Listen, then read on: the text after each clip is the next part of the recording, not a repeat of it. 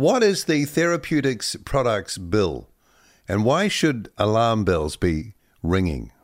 What's it all about? I've heard of this bill. I haven't paid too much attention, though I know this could be a world of hurt potentially for manufacturers, sellers, marketers, and consumers of therapeutic products. What's it all about? Should we be concerned? And should we be screaming our concern from the rooftops or the pharmacy tops?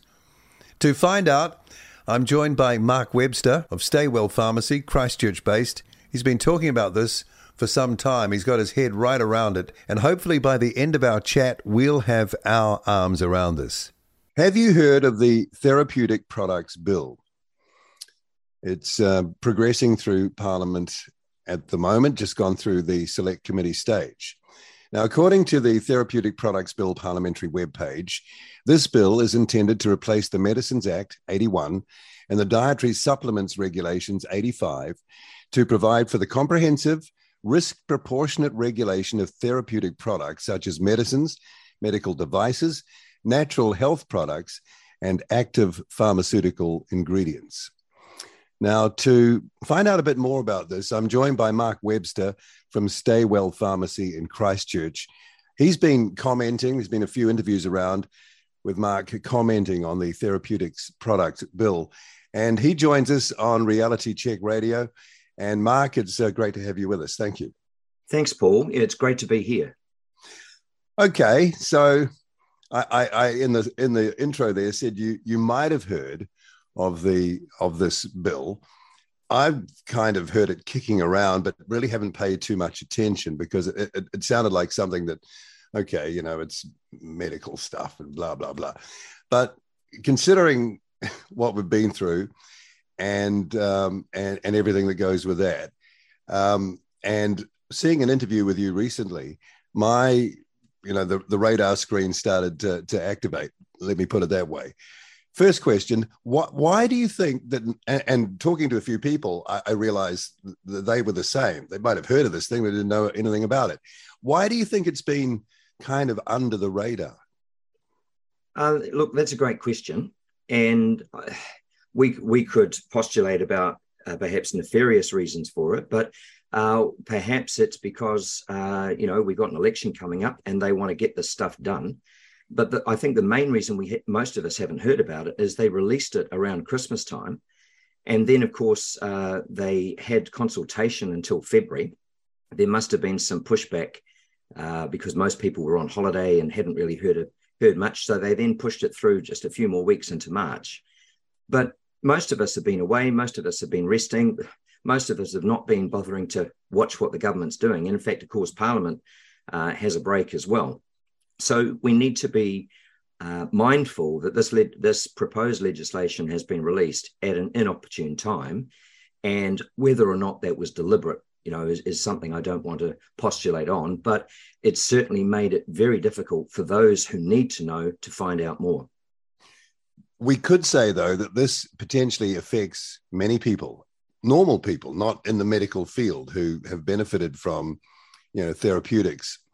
And some are on the list that they're looking at.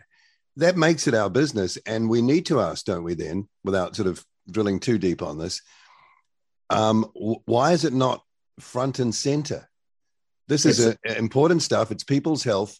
And to squirrel it away in the kind of way you were describing does raise questions. Absolutely. You're absolutely right. This affects present and future New Zealanders.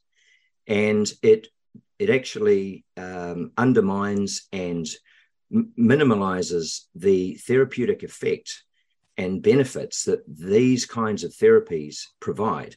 There's been no consideration to consulting those who are the experts in these fields. And it seeks also, with this legislation, to push it on to primary health providers, primarily doctors. Now, I have many good medical practitioners who are personal colleagues of mine who I highly respect, but by their own admission, they would say that, look, that kind of stuff's not really their bag. They got a few hours of nutrition training at medical school. And when I say a few, wasn't many. Plus, that's not been their focus. But this legislation is going to seek to remove it from all of the individuals that have been trained in these areas, push it onto primary care. And these poor medical practitioners are already overwhelmed with what's going on. We've got lack of human resources. They're overworked with all the admin they have to do. And now they're going to be asked to do this stuff, and they don't even have any real expertise. That's something that isn't described or considered in this legislation. That actually doesn't make sense. Absolutely. Which is why I'm jumping up and down. Yeah. I mean, why do something that doesn't make sense in such a serious sphere? And also, of course, medical people will be familiar with the word triage. So that is obviously, when you go to a hospital, for instance, and they decide how serious you are, they put you in a particular frame and say, right, we'll see the urgent people first and less urgent and so on. Well, triage actually starts in the community. Triage is being able to actually treat yourself at home, minimize your need to access primary care, and try and help yourself. And in addition to that, this has been done for centuries. Grandma used to use, grandma's remedies, and sure, some of them weren't particularly efficacious, but they certainly didn't do any harm either. And meanwhile, you've got the ability to make it a real difference for a lot of people. And you've got experts available these days that grandma didn't have access to. And this bill seeks to exclude those people completely. I want to go through the details of what it means with you in just a moment. But another sort of big picture question is that are we seeing an arm wrestle here between one kind of concept of medicine and another, and the government officials, whoever they are, have decided now which side they're on? Well, this has been a tension for a long time. I believe some of this legislation even goes back to the 80s and 90s. Also, of course, we need to realize that many of these therapies are not patentable, and therefore there's not a lot of real money in it. Now, if you can increase your market share by kicking out the little guys, then the big guys are going to benefit from that. So there's also, these things are available in your own garden or at your grocer. And so it's outside government control. So all of a sudden, we've now got legislation where the government says, hey, we want to actually control everything you get to apply to your skin, put in your mouth, and put up your bottom.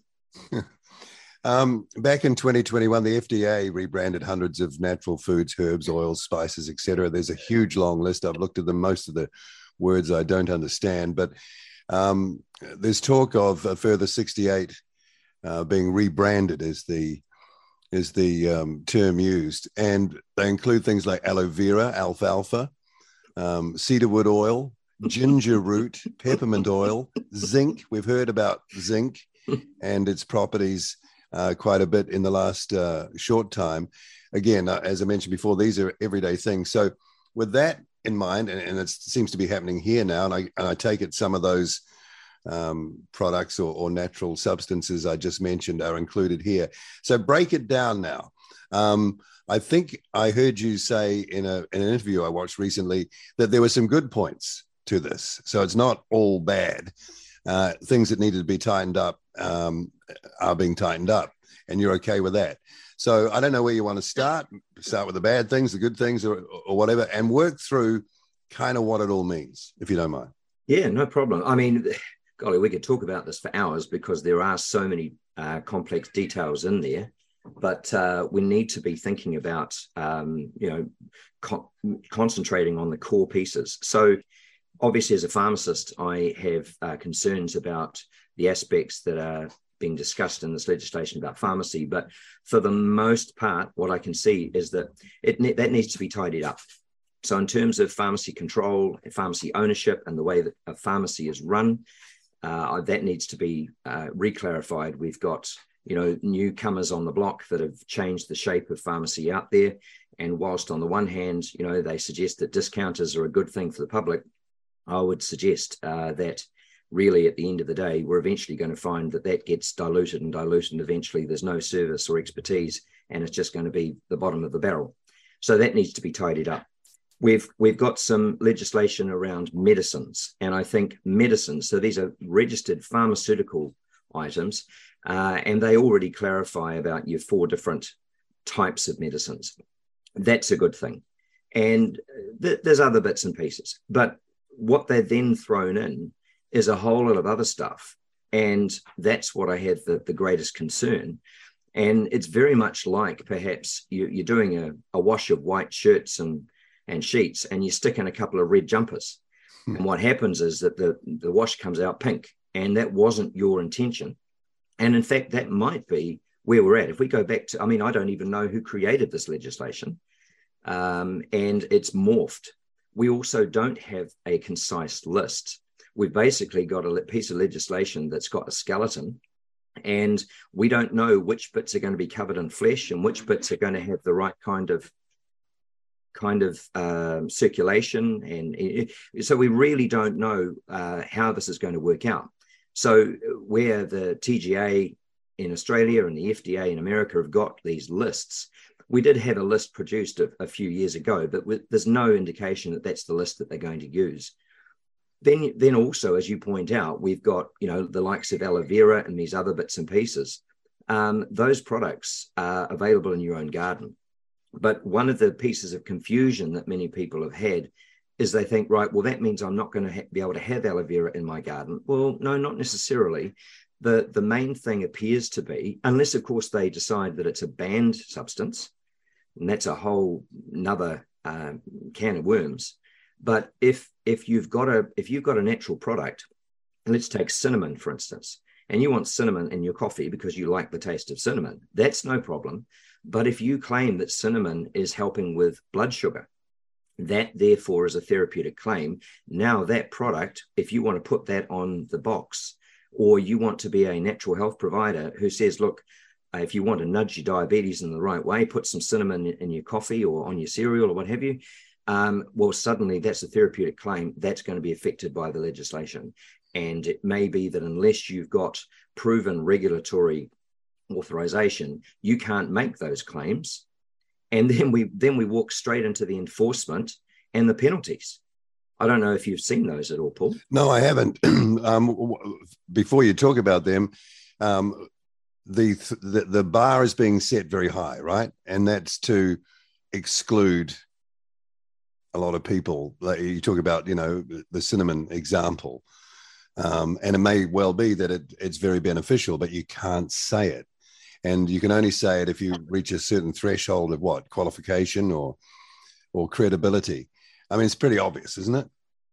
Yeah, well, to use the bar analogy, actually, we've got 2 poles in the ground and we don't have a bar. We don't know how high or low that bar is being set because we don't have any frames of reference. Right. What's going to happen is they say, look, we want you to prove the 2 poles in the ground and we'll set the bar where we want. We'll also use somebody that knows nothing about the game, and he'll come out and put the bar on, and he may decide to change the bar at any point. He might decide that the bar's now got a dip in it, or it's got kinks, or he's going to make it out of a different material so that it fractures just by looking at it, or the whole thing falls over with a slightest gust of wind. Are they trying to, okay, you talk about the washing analogy and the unintended consequences is really what you mean. Could this have the effect of squeezing a lot of people out of what in this sector, what they're doing at the moment? I mean, literally Absolutely. Squeezing them out. Absolutely. I mean, I've got a master's in integrative medicine, and I've also got a fellowship in functional nutritional medicine. I've been doing this area of care over and above the pharmaceutical care that I provide as a community pharmacist for over 30 years. And I'm not going to be able to run my clinic in the way that I have been if this legislation goes ahead according to how it's written currently. We've got experts, we've got naturopaths and herbalists and other healthcare providers who are affiliated with professional bodies and have their own regulation of sorts within those bodies. You've got to come up to a certain standard. And sure, we've got the quacks. We've got those out there that, they feel that the spirits have told them that they had this power, and that, and that's something that also needs to be considered. But that's fringe, though, isn't it? I mean, well, it is, and in fact, what I've maintained is that if the government want to try and make an impact, quote unquote, for the safety of the public and for our own good, then really it's more about educating the public on how do you check out this health provider. Now, of course, in the last few years especially, that's come to the fore, and we're getting a lot of members of the public now who want to make a change in their health, the direction of their health. They've got concerns over their practitioner because the practitioner's overworked, or they can't get in to see their doctor for 2 or 3 weeks. So now they're needing help from other areas. And what we're making here is we're excluding those who are the experts, and then we're pushing it on to those that really have no expertise. So I don't know if that's an intended or unintended. I think the value of these qualified experts is being grossly undersold and pretty much ignored. Well, it's common. What you're talking about is everyday common sense, and you would hope that people in power in these positions doing this have some sort of common sense. Even I could tell you that if you want to hear it from someone. So I don't get that. I think you alluded to the regime of enforcement, and I kind of picked up that it might be kind of brutal. The penalties that they mention, and it can be, and again, they don't give any sort of list of where they'll go, but they talk about fines of hundreds of thousands of dollars and up to a 5-year jail time, or you can pay up to $1 million. And I just consider that with other crimes out there, and I just think, goodness me, what else would I need to do to get 5 years in prison or be fined $1 million? Now, you could hurt someone very badly and not get that. Yeah. So the penalties that they are insinuating in this legislation, and it's there in black and white, but there's no sort of schedule on what's going on. They also mentioned that, supposedly government departments and multinationals and what have you, they're also going to be controlled and regulated by this legislation. But unfortunately, so is the local, Maori rongoa practitioner. So is grandma who, gives you some spinach and tells you that it's got iron and that's good for your anemia. We've got all sorts. It's a very big brush. And what they sought to do is massive overkill. The Maori dimension is interesting because, there's a lot of Maori spiritualism promoted. I was on an Air New Zealand flight and the waka is flying. There's no aerodynamic surfaces on that waka. I get it. It's kind of mythological, etc. But this could cause pushback in that community because, I don't know too much about it, but there seems to be, respect for that historic knowledge and that continues. It's going to be interesting to see what a government will do or the establishment will do with that.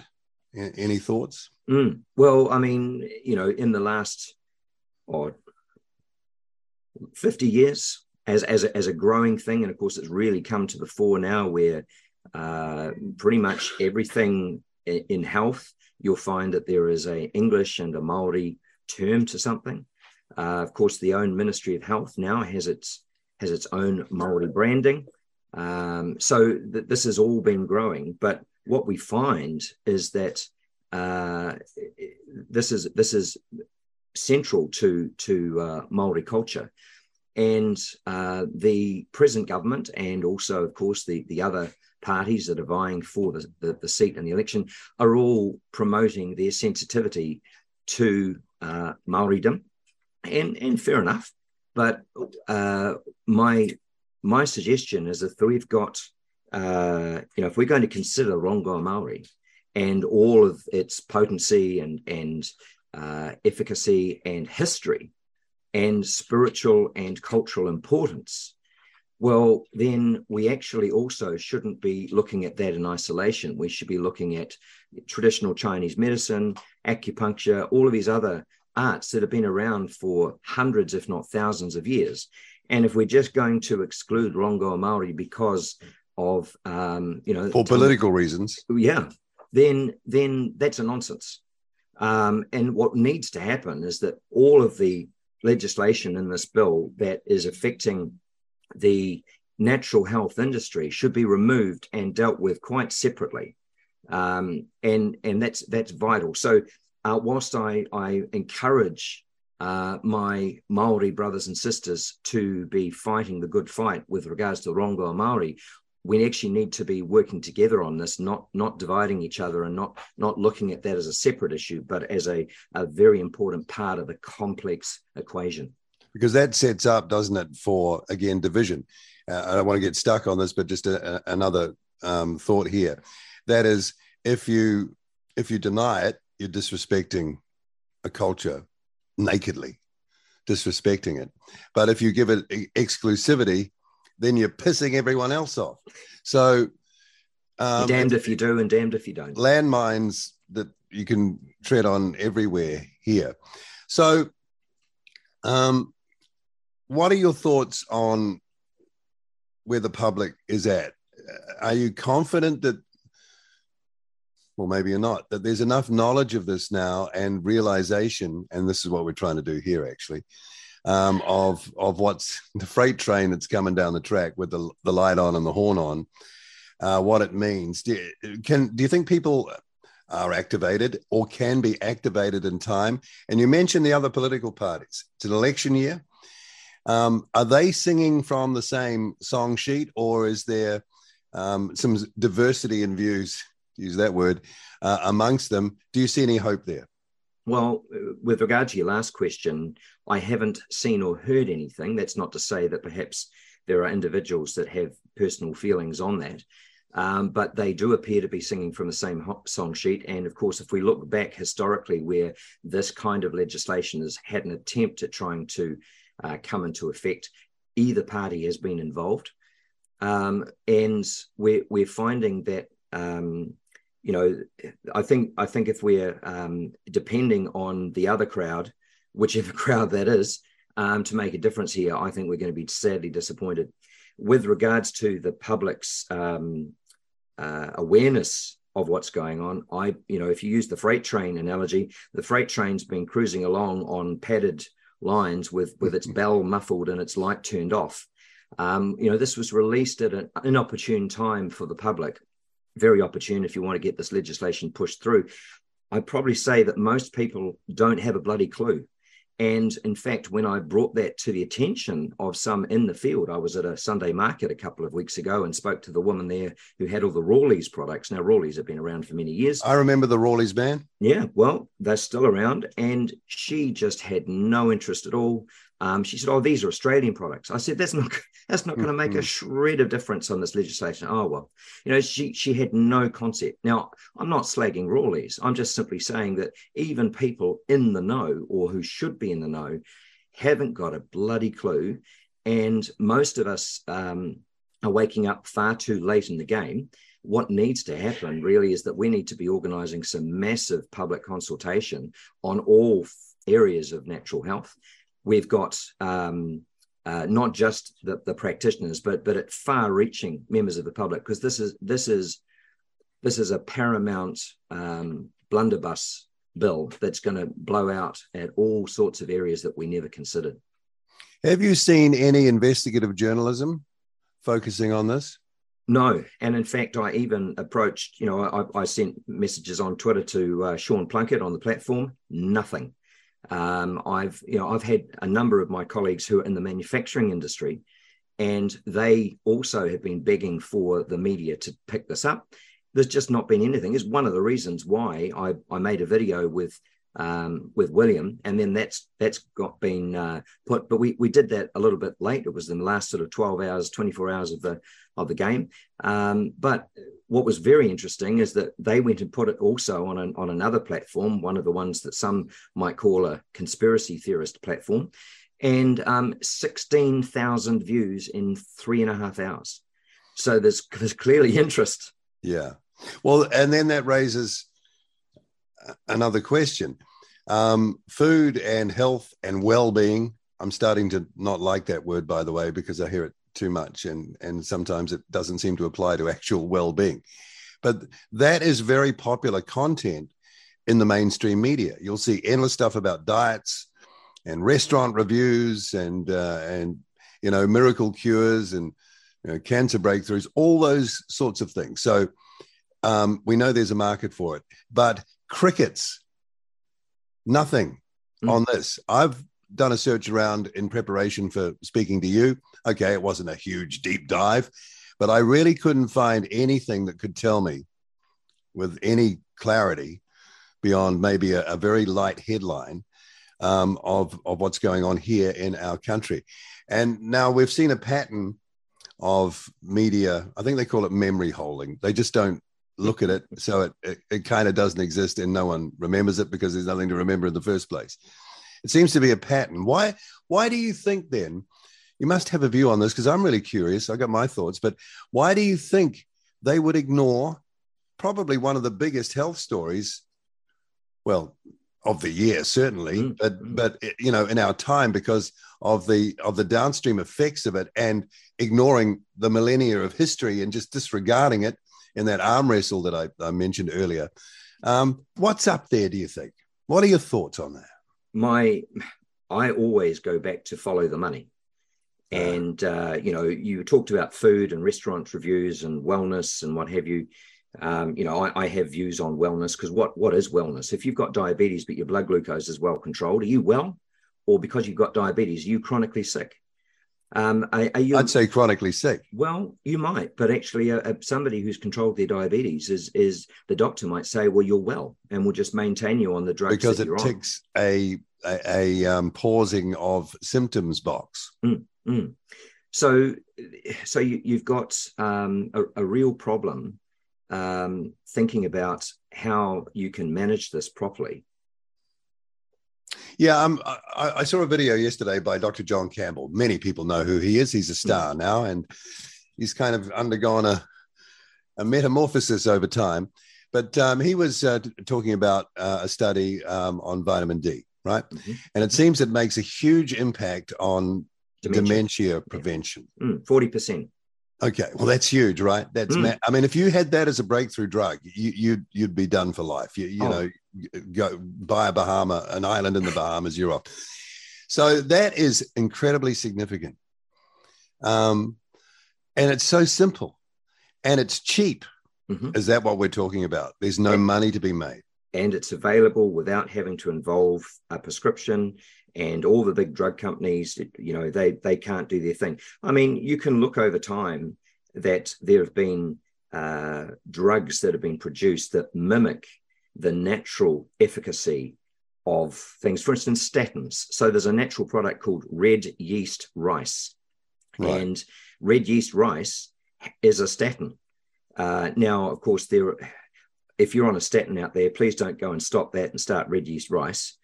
Because also there are issues around red yeast rice that need to be managed, and even the reason that people are on statins. The amount of evidence for giving someone a statin to control their cholesterol to reduce the primary chance of them getting a cardiovascular event. So everything's ticking along, you're fine, but your cholesterol's a bit high. We'll put you on a statin to prevent you having a heart attack or stroke. The information on that is not really very great. Now, if you've had a heart attack or stroke or other cardiovascular event, you've got stents, you actually do have to be on a statin because the pleiotropic effects, the anti-inflammatory effects of the statins are well known and proven. Right. So follow the money. And we get back to this bill then.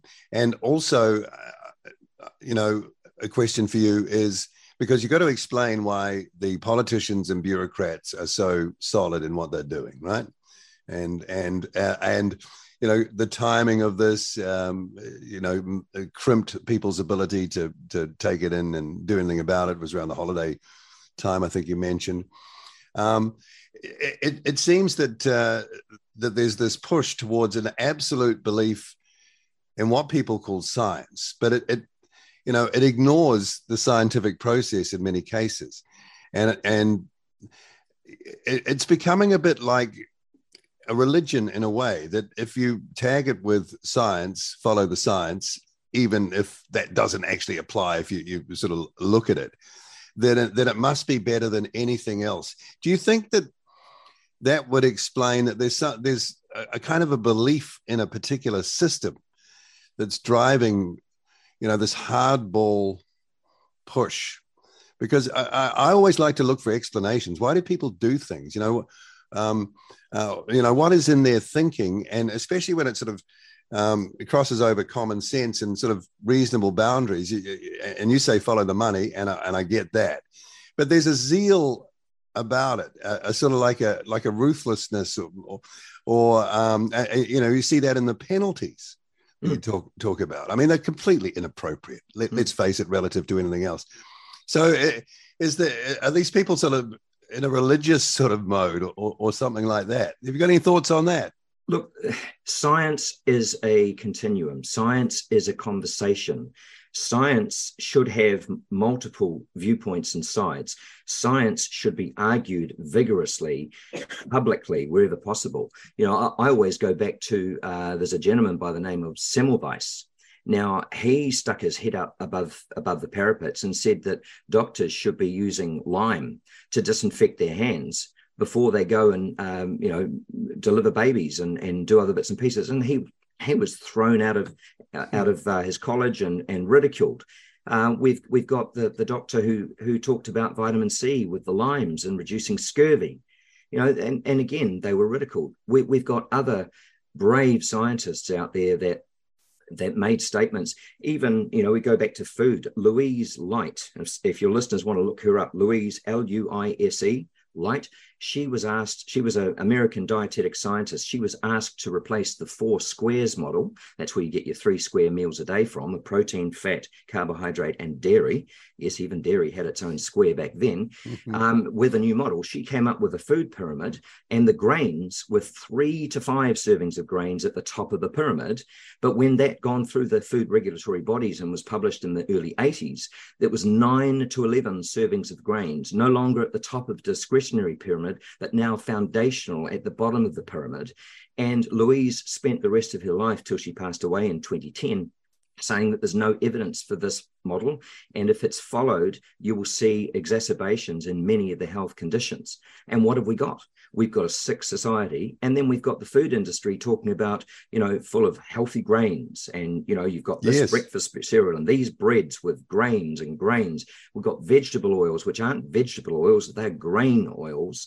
And these are all pro-inflammatory. My partner bought some of her favorite butter the other day. She's now found that it's mixed with canola oil, even though it says butter on the label. So why are we worrying about aloe vera and lavender and cinnamon?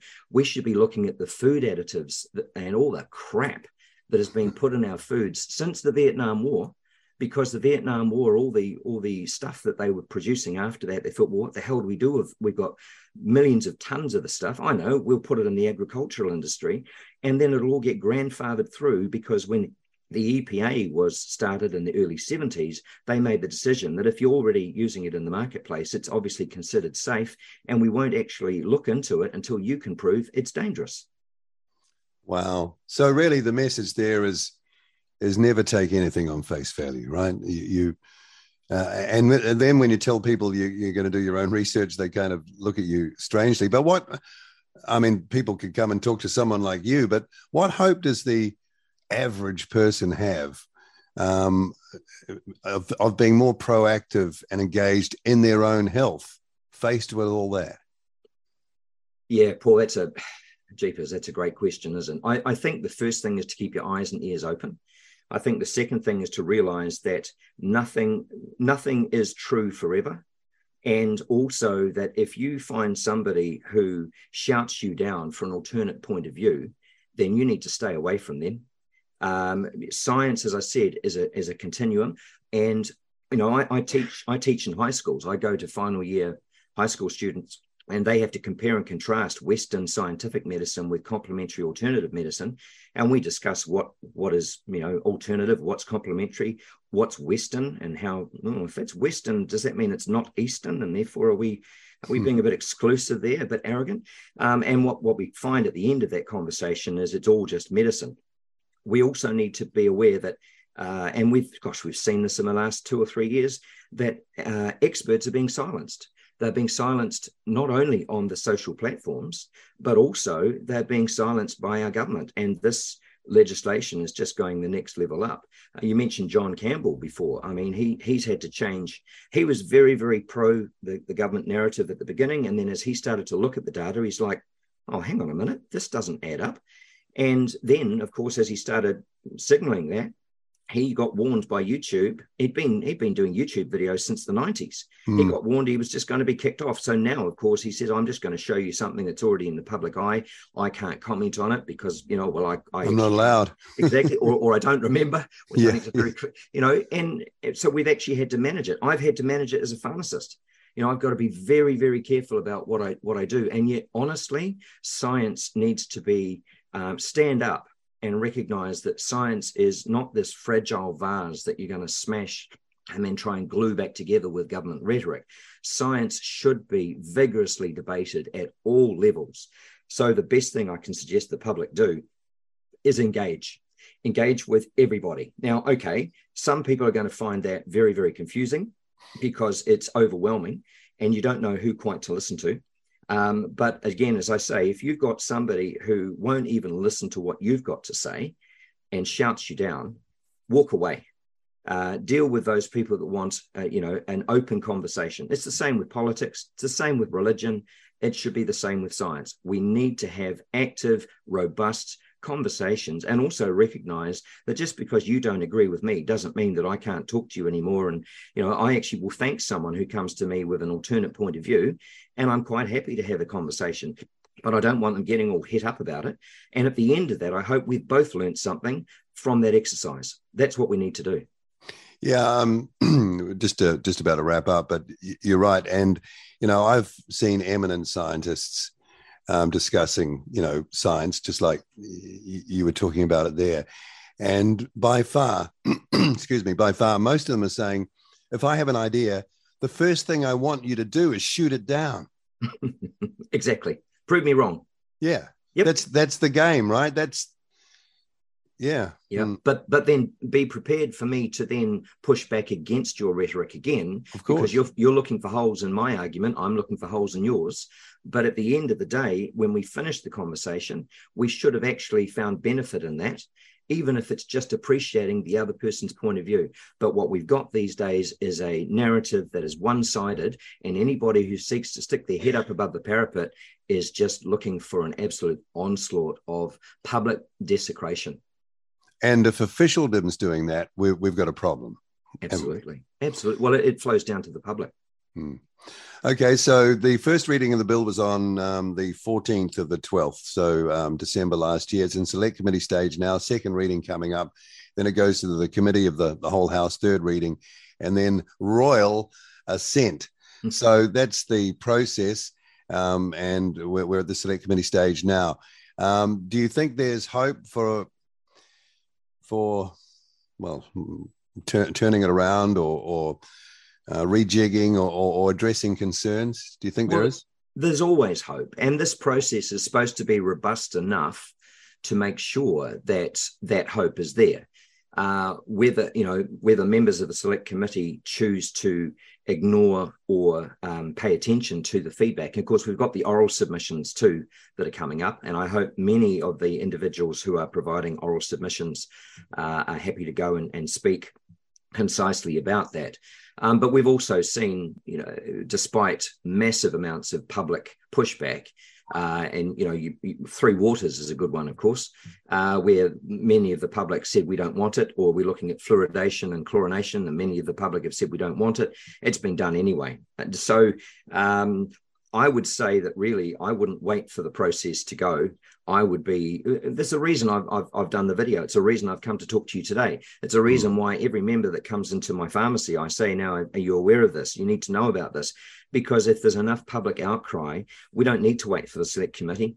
We can apply pressure to all of our government officials and civil officials and doctors and naturopaths and herbalists and industries, the Metagenics, who gave support in principle to this bill. We need to actually go back to those individuals and those corporations and say, hey, no, this isn't going to fly. This needs to be removed, and it needs a far more robust conversation and consultation rather than the lip service we've received. Do you check your brake lines in the morning, Mark? Yes. Just quickly, Dr. Ayesha Verrill, the health minister, is in charge of this bill. She, I think, is a, classic medical doctor. What side do you think she'd be on philosophically on this? I haven't spoken to her, and I haven't had a robust conversation with her or seen any of the feedback. I think that's a great question. I think that's one that we should ask her. Yeah, well, maybe we'll try. We'll give it a go. Hey, it's been really great chatting to you on Reality Check Radio. It's really the stuff we want to talk about. So thank you for coming on, Mark Webster. And let's see what happens. And hopefully, a few people listening to this or many who didn't know so much about it are more informed now. Great stuff. Thank you, Paul. Thank you, listeners. Go out there and